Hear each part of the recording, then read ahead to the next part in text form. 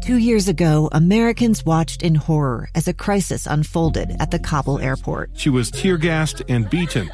Images of thousands desperate to escape Taliban oppression filled our news feeds.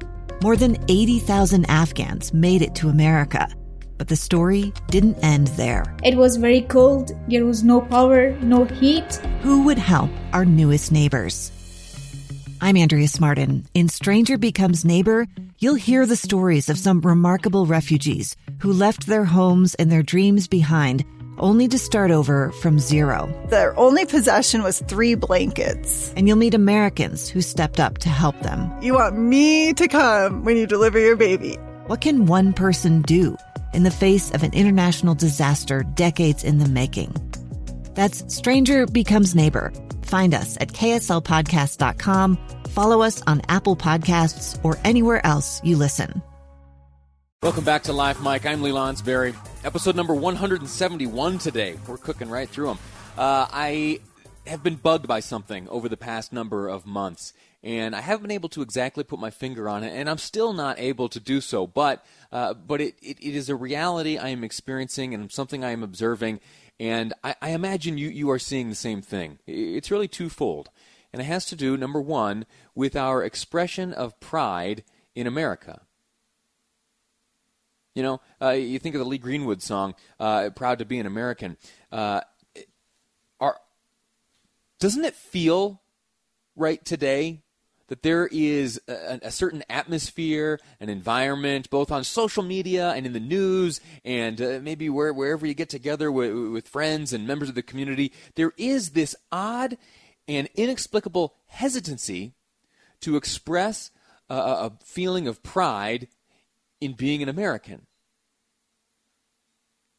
It breaks my heart. I am proud to be an American, all right? And I don't say that to be divisive or anything. It is simply the way that I feel. And somehow, the attitude has shifted a bit around this country where that is almost a negative expression. Second, something I've seen develop over time is absolute disdain for law enforcement. I've spent much time on this program talking about how much I admire those in law enforcement. I respect those who wear the badge each day and run towards danger instead of away from it. I'm a huge admirer of law enforcement. And yet somehow today, well, first, they do so much good. It's more than just they run towards danger. When you are in your darkest moment, when you are feeling fear that you have never felt before in your life, when you are facing danger that could quite literally take your own life, who do you call? Right? You call 911, and who shows up? An officer of the law. Regardless of your color, where you came from, your beliefs, your politics, an officer of the law shows up to help you when you are in need the most. And somehow today it is to be a supporter of law enforcement makes you some sort of divisive jerk. And you're a monster, and you're probably a racist too. No, that's out of whack. That's not right. That's why I'm so pleased to have seen a pair of publications recently written by Utah Congressman Chris Stewart addressing both of these two fronts, that the United States of America is, number one, a good place, and that law enforcement is deserving of respect, support, and admiration. Congressman, sir, how are you?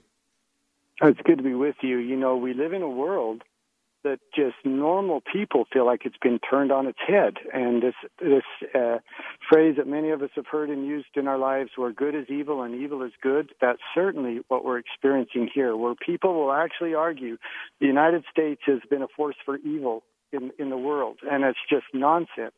And the same people will often argue that all police are bad, and I'll substitute bad in for what they call them. Sure. And that the answer is to defund or to eliminate the police force. It's just incredible to me, Lee, that would be even a serious conversation. And the last thing I'll say very quickly, because I kind of jumped in, I'm sorry, before you could even ask a question, but even in your introduction where you said, you know, that you support your country, you'll stand for your national anthem, the flag, and that's controversial. Oh, my heavens.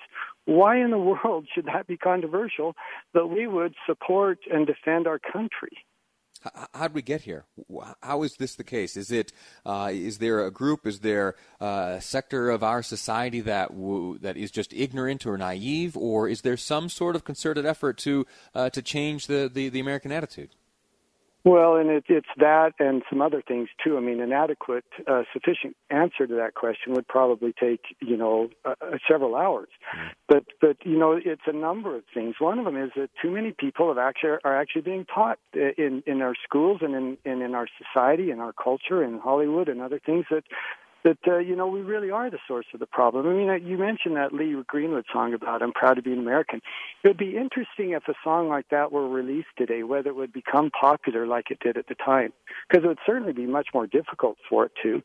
But there are many, many Americans who still love their country, who will still stand for the flag, who will still stand for the national anthem and to honor those brave men and women who sacrificed for it. But they do so, many of them, uncomfortably. They know that some people look at them and they're judging them or thinking, look at those racists, look at those, people who don't appreciate the challenges our nation has and seem to gloss over. And that's not true. We recognize our country has some areas that we have to get better at, but we can still be proud of our country and still, as I said, defend the good that our country has done. Has this attitudinal shift been so tectonically large that we just can't come back from it? Can we return? I remember not that long ago where these types of attitudes were unheard of. Everybody was proud to be an American. Everybody supported and understood the important role of law enforcement and had a healthy and I think informed understanding that, there are some bad eggs out there. And we ought not be judging the whole lot of them based on the bad actions of a few. Can we come back from this? Yeah, we can, and we have to. And the beginning of that is to just recognize that we're dealing with some people who truly don't love our country, not only don't love our country, but actually hate our country and would seek to harm it.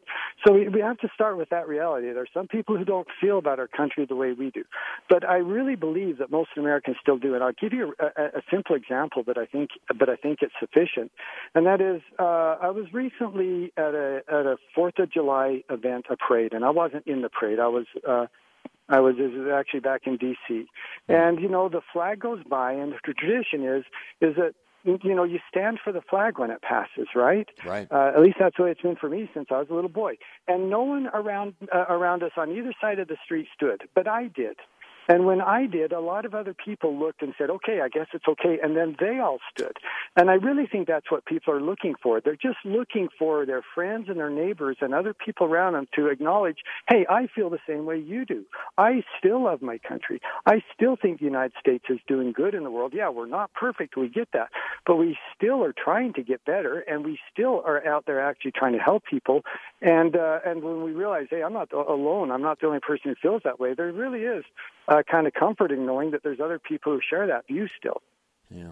Congressman, our time has expired, and I'm sorry for that because I would like to speak to you about China and the work of the China Task Force, of which you are a member. Maybe we can find an opportunity later in the week to touch on some China stuff. But let me thank you for being proud to be an American and for sharing these words in your publications and on this program today. Thanks again. Thanks for what you do, Lee. 171 heading towards 10,000. That's the way. That's the A. All right. All right. Okay, thank you so much.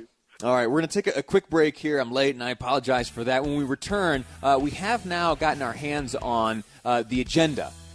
On the agenda rolled out by the Trump campaign, what he would like to see happen in his second term. I want to share with you some of the highlights from that agenda and ask you what you think. Is it plausible? Is it realistic? Can we pull it off? Is it something you want?